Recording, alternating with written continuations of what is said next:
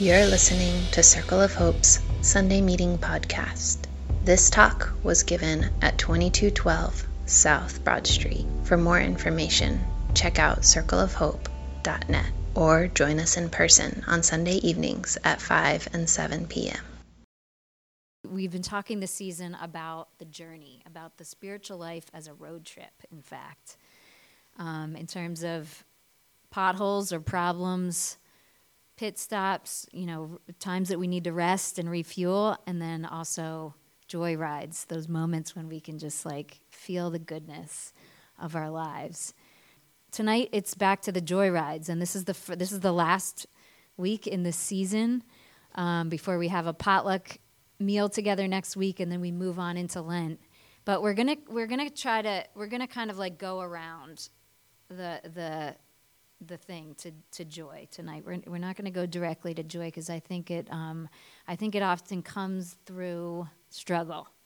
I was realizing that this week again when I had a lot of conversations with friends who were feeling pretty lost on the journey.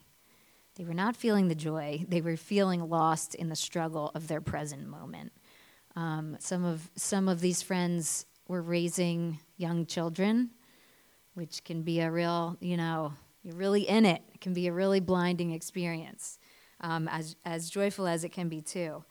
Some of my other friends are looking for jobs endlessly, feeling like they're not going to come even though they have college degrees. Some were wondering what to do with less than satisfying relationships. Some were annoyed with themselves because they feel like they can't get into this adulting thing even though they are well into the technical stage of adulthood.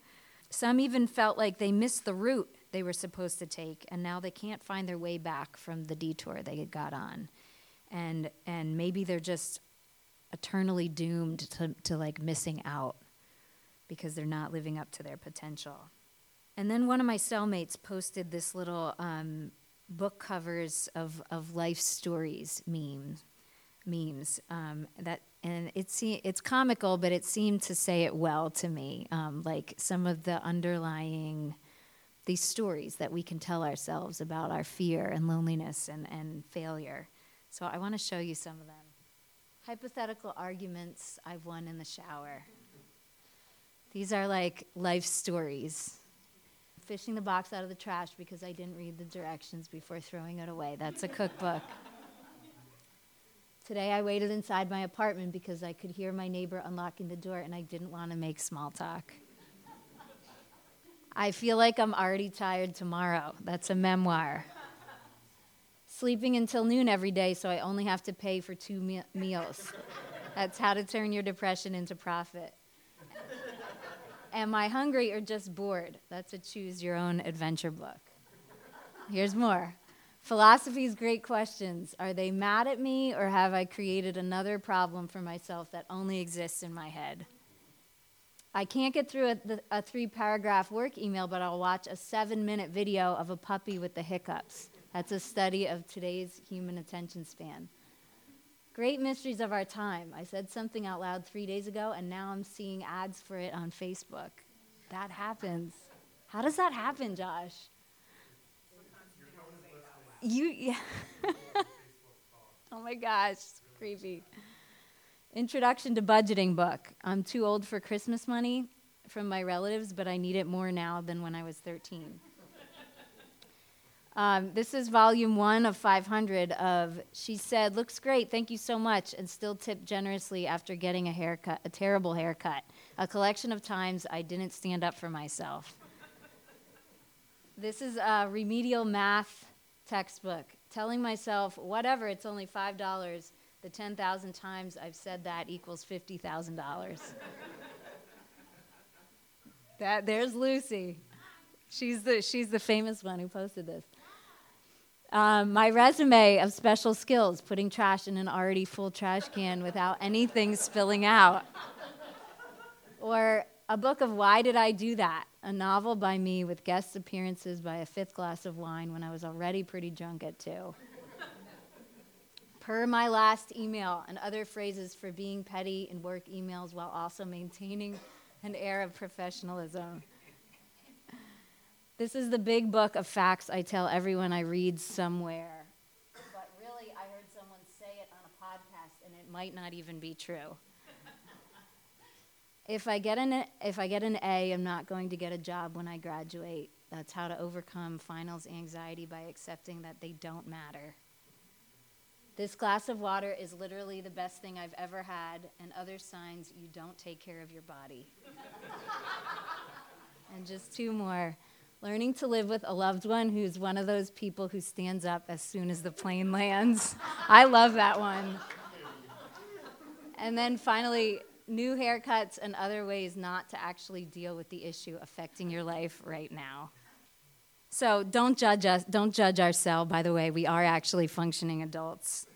But what I really want to offer you tonight is that relating to God in our lostness can actually lead to transformation and joy.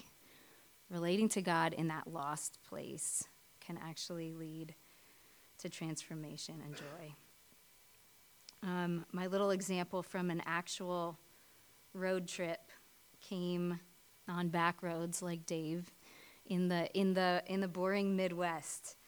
Somehow on that road trip with my family this summer, we got off the route somewhere like Indiana or Illinois, and I was driving. Probably wouldn't have happened if my husband was driving, but suddenly we were like on back roads in going through small towns.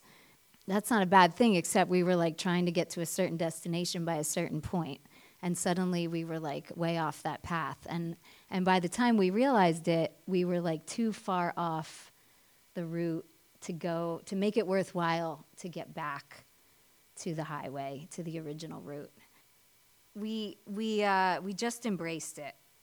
And I know that things don't always turn out this way, but the journey, this part of the journey was like, I think one of the best parts for me, because these back roads were so beautiful. They were like windy, they were like going over these rolling hills, and everything was so green.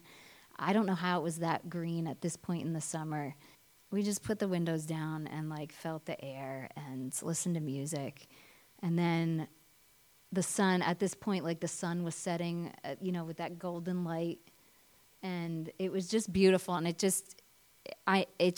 was so worth it to me. The detour was worth it.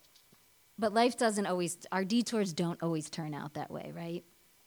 But I think there is something to be said about letting God find us where we actually are.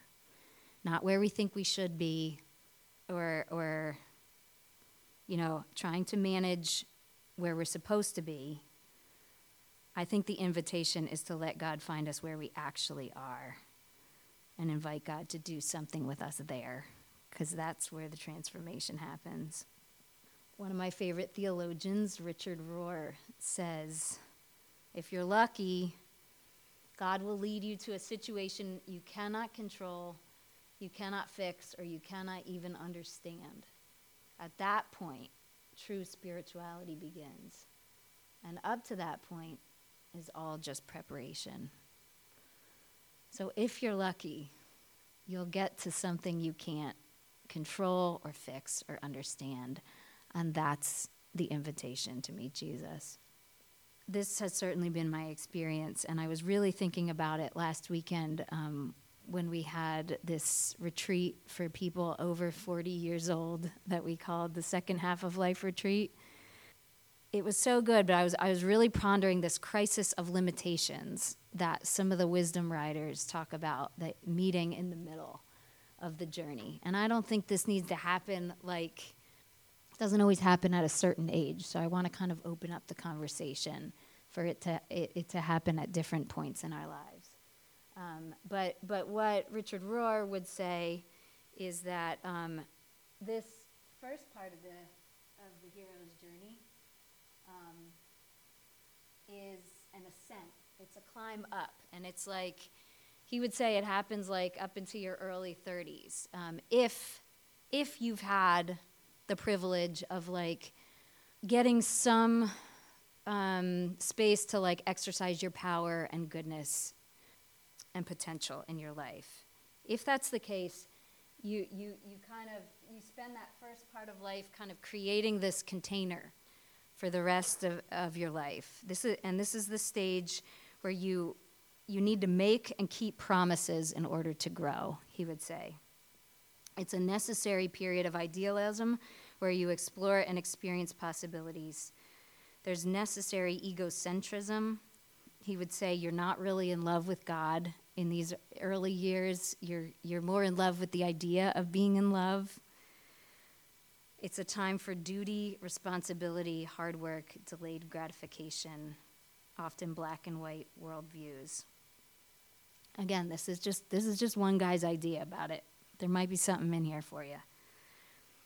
He would say it's also a time for immature and potentially dangerous righteousness, spiritually speaking. Even though it's earnest and generous, it's often more about sacrifice than mercy. And that can be really useful for achieving some measure of success in relationships or school or career, whatever it is like you're going for. But if you just keep going up, if you never hit this crisis of limitations and you just keep trying to like acquire degrees and it's not just that external stuff, but like you keep like listening to your ego, and trying to make yourself feel good and like get the thing that feeds your ego and acquire power, and make a name for yourself. You're going to miss the invitation to the spiritual journey. If you just keep doing that, you might become an old fool, he said. I would say maybe a rich old fool. But the invitation is actually to that crisis of limitations there in the middle. Because hopefully the stuff that you want to do with your life can't be done without God. If your goals are actually meaningful, you're going to hit that crisis of limitations. If your goals are not as tiny as just making a crap load of money and making yourself feel good and important all the time, if your goals are about healing the world and about others too, you're going to hit that crisis of limitations. But it doesn't necessarily feel good at all. It's usually accompanied by failure, feeling like you're falling apart, acting out to regain power and control. It can be a time of inner loss of meaning, where you have to confront your limits and deal with paradox and mystery, even in yourself. Yeah, you have to confront the cross often for the first time, even if you've like grown up in church all your life. Heroic virtues don't usually work anymore, nor do they always help. He would say that you need humility and honesty in this stage to move from self-control to God control. And then he would say, like, if we can't, and this is really the period of self-identity forming. But if we can't meet God in this crisis of limitations, we might just get angry and bitter. We might become old people who are just kind of mad and crotchety. And we've met those people, I'm sure. But if we can meet Jesus there in that crisis of limitations and decide to follow him, even to the cross, we begin the wisdom journey. He calls this a wisdom journey, which is more like a descent. And I like this little graph for it because, when people say over the hill, it really is like going over like you're going down the second half. That reminds me of John the Baptist saying, I must decrease. It's that kind of thing. It's about letting go, trust, patience, and surrender. It's about holy abandonment, compassion, the dark night of faith, the Abrahamic journey from what you have to what you don't have yet. And on the descent, you're finally secure enough to be insecure. But you still need spiritual guidance because your old rules don't apply. They don't work in their old form. So it's this time of painful insights and like surgery, redefining victory and success, putting on the mind of Christ, which he calls the Paschal Mystery. And in this stage, you can't fake prayer anymore. You pray to survive. And your shadow side, this is probably my favorite part, your shadow side, which is all those parts of us that those compulsions in all of us that keep us like just wanting to ascend with our egos and acquire power and control. In the wisdom journey, they are embraced, but not just embraced and tolerated, they are forgiven and seen as a gift. The rejected stone becomes the cornerstone, like Peter says of Jesus. And in this stage, it's about mercy instead of sacrifice. So I think this is where God can take us. And even as I say it again now, this does not sound very encouraging. I know this. Go ahead and die. It doesn't sound real hopeful, but I think it is. I think this is the way to true life and freedom and deep joy. And part of the reason I am convinced of that is because Jesus himself chose a crisis of limitations. He chose it. And so I want to, and he chose it as a gateway to joy. So I want to kind of explore that with you through a scripture from Hebrews.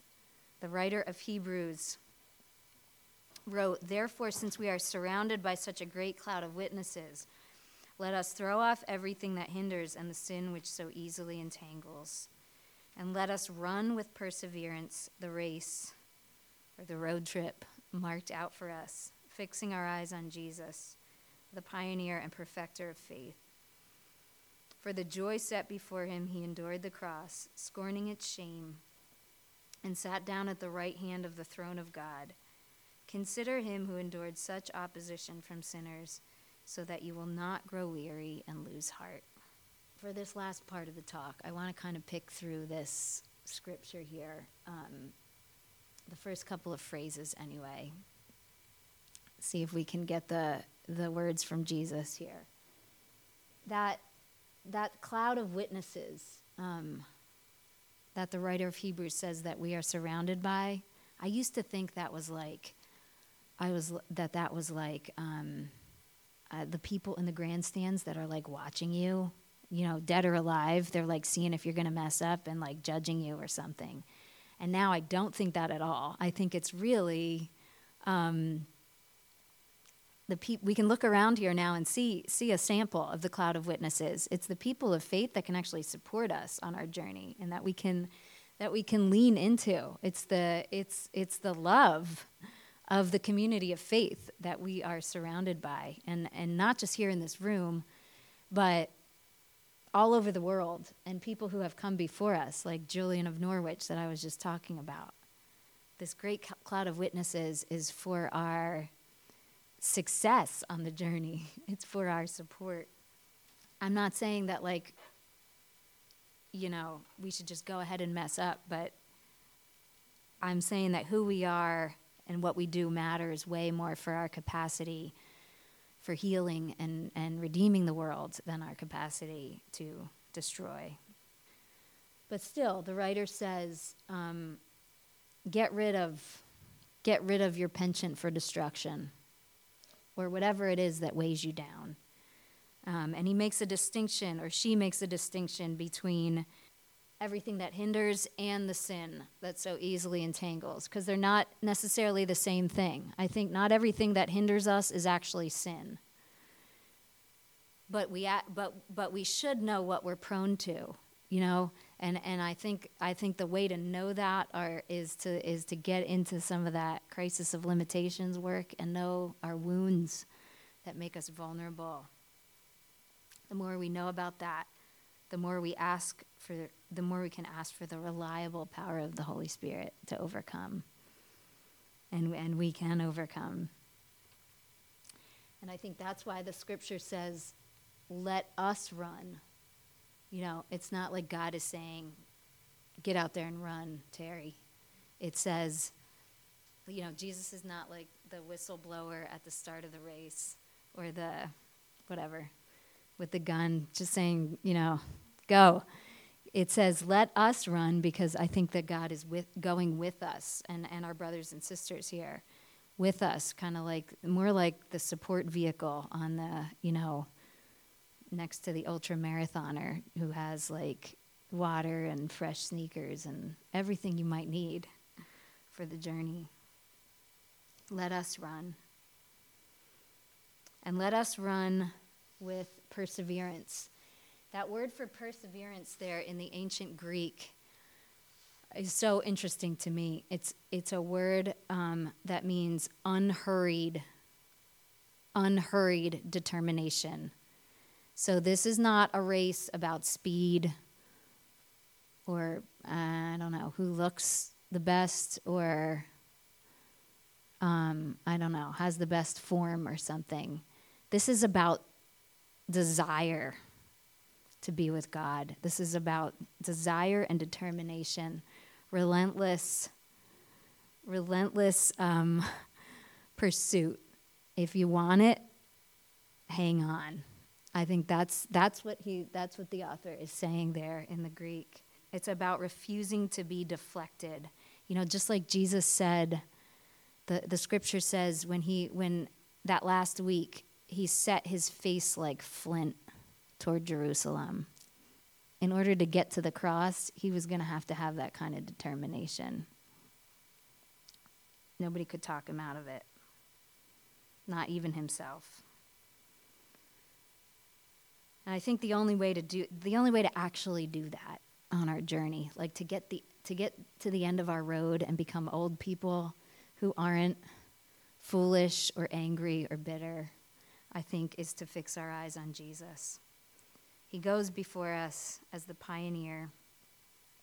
He went through this first, and so he's present to us in all the little deaths that we might need to take in order to become our true selves. And he chose to face them for this greater good, and I think that's the invitation for us too, because we don't have to do this. Jesus got to choose, and we get to choose too. We could just keep trying to climb up and face whatever happens there. Or we could choose to be with God, to partner with him in this work of transformation for the whole world. So I want to call your attention to the joy here in closing, because this is supposed to be about joy rides. That phrase, for the joy set before him, really got to me this week, because I thought, what a weird thing to put in there when you're talking about a torturous death and a struggling race. The word race, even in Greek, means struggle. And I don't know if you've ever run a race. It feels like that, right, Alex? It's not all you get the endorphins at the end, but while you're running, it's why am I doing this? Anyway, for the joy set before him, he endured the cross. So I was thinking, well, what is the joy that was set before Jesus? Why did he do it? What was it up ahead that kept him moving toward death and through death? And I think the joy set before him was us. It was the community of faith becoming his living body in the world. It was and is the people of God. The prospect of our circle of hope even taking shape to help redeem the world. And I was thinking about this at the Old Testament retreat yesterday, because this is really the narrative of the entire Bible is about a people, a group forming who are responding to God's love and coming home again. And, all throughout the Old Testament, they get lost so many times, and they wander and they struggle so much. They get so lost that God finally becomes one of us. God covers the distance himself to actually call us back. And I think he's still trying to do that, even here tonight with us. So I invite you to work with Jesus in coming to find you and me in our lostness. If you're feeling that way, let him find you where you actually are, not where you think you should be. And if you feel lost, it's okay. it might actually be that much needed invitation to get into something new, to embrace those shadow parts of you like God does. It might be an invitation to do something beyond your pain, to participate in the redemption of the whole world like we're doing here together. So let me pray for us that we could go there with Jesus. Lord, I thank you tonight even for the detours on our journey that we question and sometimes beat ourselves up about. I pray that you would come and find us where we are and show us that everything belongs,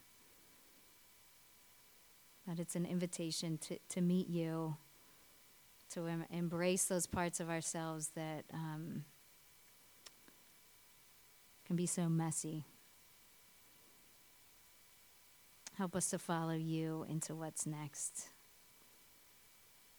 Give us that vision, Lord, for the joy that you have set before us, even on our journey, and keep forming us as your people together for the redemption of the whole world.